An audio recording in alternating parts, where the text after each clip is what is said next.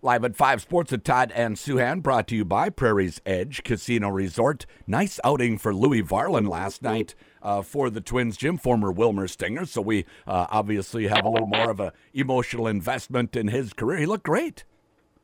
He did. His MO is that he doesn't have the world's greatest stuff, but that he's a competitor and a grinder, and he's going to find a way. I thought yesterday he looked like a really good big league pitcher with really good stuff who knew how to use it. I thought that was the complete package. That's a very good team he's pitching against, and his stuff played. He was able to get very good command. We've seen so often in baseball this year that even if you're 99 down the middle, it's going to get hit a long way. Mm-hmm. He did not pitch in the middle of the zone. He mixed his pitches. So combination of mental toughness, know-how, command, and his stuff is good enough. I thought I saw him touching 97 with his fastball a little bit. And he talked about making sure that he has his arm slot in the right position, that if he gets a little too high with his elbow, everything kind of flattens out on him. It looks like he's made some good adjustments. Yes, and all pitchers have to deal with that as they go through the season. They're always looking at video and getting advice from their pitching coach. Pete Mackey, by the way, stepping in for Wes Johnson, seems to have done very well for this team. And I think Varland's a great example of that. Varland really profiled as kind of a, organizational depth guy, as a sixth or seventh best starter who would come up only to, he'd do kind of what Aaron Sanchez did last year. And he looks better than that. Yeah. His stuff is better. His results are better. And I just thought he was great. And let's give ourselves some credit here, too, Todd. We talked all yesterday about, breaking out of slumps and what this team had to do. Right. It was like they listened to what we had to say. That's right. They took pitches. They drove up the pitch count on a very good young pitcher. Yeah. They hit the ball the other way, and they hit the ball the other way with people on base. It was actually, that was as good a Twins games we've seen this year, and they did it without Royce Lewis, Carlos Correa, or Byron Buxton. Yeah, with Lewis, we expected that, but it is curious that both Correa and Buxton missed, and Buxton missed the first game too, and they won that one. For the longest time, they had just a ridiculous win percentage with Buxton versus without him, but that was when he was playing center field more, right? I mean, as a DH, not quite the same impact.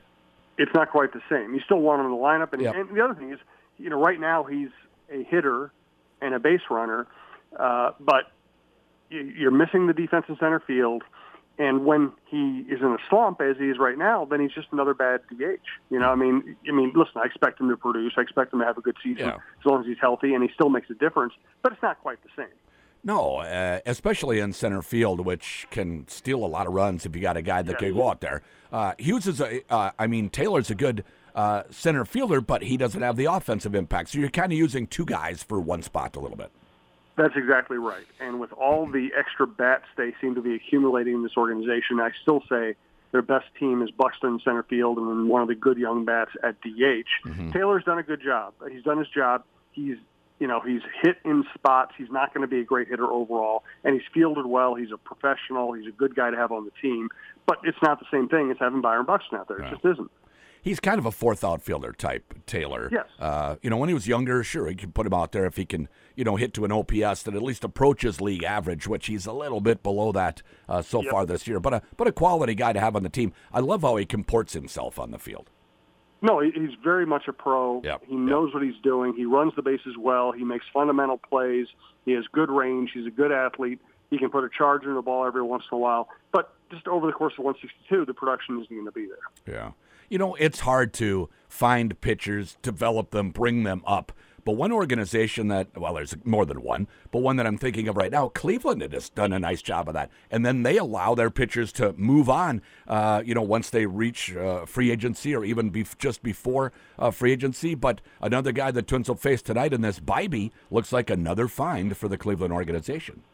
Yeah, and it's funny because the Twins hired Derek Falvey from Cleveland in part because of that organization's success in drafting, developing their own pitchers. And Derek has gone a different way. Right now you see the Twins drafting and developing a lot of really good position players. When it comes to pitchers, they've traded for their best pitchers in general. But they have accumulated pitchers. Most of it has been by a trade.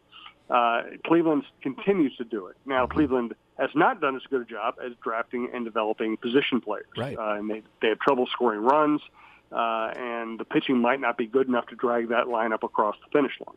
Jose Ramirez, one guy they did find. But other than that, they have been lacking in the bats.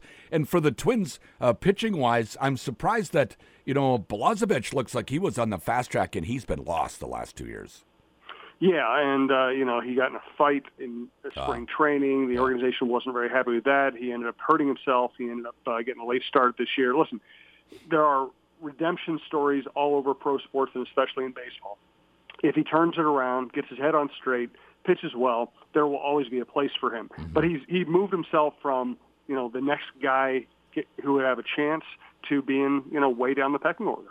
Yeah, no doubt about that. Hey, so we talked about the Lynx a little bit earlier this week, and you had a column on them as well, and you were wondering if they're indeed trying to tank the season and get the number one pick right now. They would never come out and admit they were tanking, but they're playing a lot of young players right now. Well, they're really playing their best players a lot of minutes. They just don't have many good players. Yeah.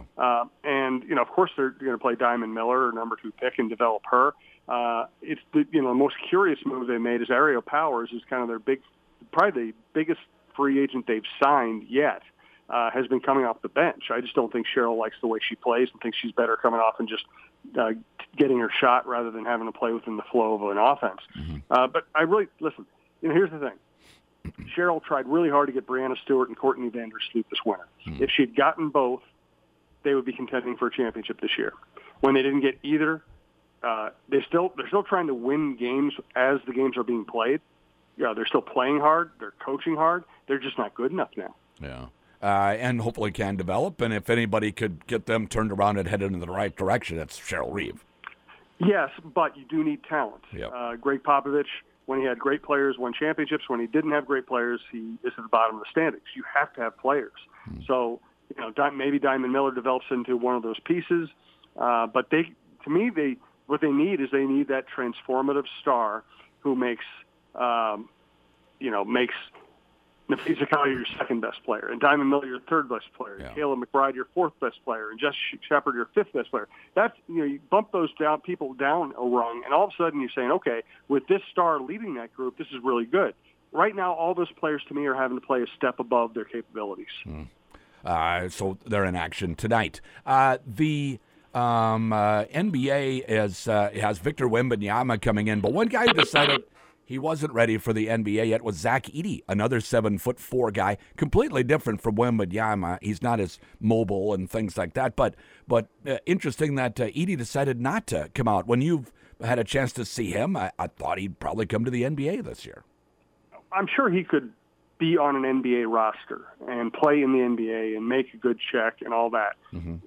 If he doesn't need the money, it's probably a good decision to stay in, try to develop more of an offensive palette, try to develop a little more physically so when he goes in the league, he's not just, the 11th player on the roster and getting a check, that maybe he's the 7th player on the roster and actually making an impact. Mm-hmm. Listen, I don't blame anybody who comes out and gets the money, but in terms of pure basketball, he can still develop. Yeah. So today is June 1st. That's a big day in the NFL offseason. For some, it could mean some movement on the Dalvin Cook front for the Vikings, couldn't it? Yeah, it feels like they're going to be able to trade him. Mm-hmm. So this might take a few days as they try to build up some kind of a bidding war. Obviously, the fallback is just to release him and save the money. But if they trade him, they save money and they get a pick in return. That would probably be the optimal outcome here. Everybody knows the Dolphins are interested. There are rumors that there are other teams interested as well. So we just have to see how this plays out. Kind of saves the Vikings salary cap money if they trade him. What if they cut him? Is there a difference then between the two? There's a difference. Yeah. I think they save more if they. I'll have to look this up. I think they save more if they cut him than if they trade him, but obviously they value the draft pick. Yeah, no doubt about it. Jim, thanks so much. Thanks, Todd. Live at 5 Sports at Todd and Souhan, brought to you by Prairie's Edge Casino Resort.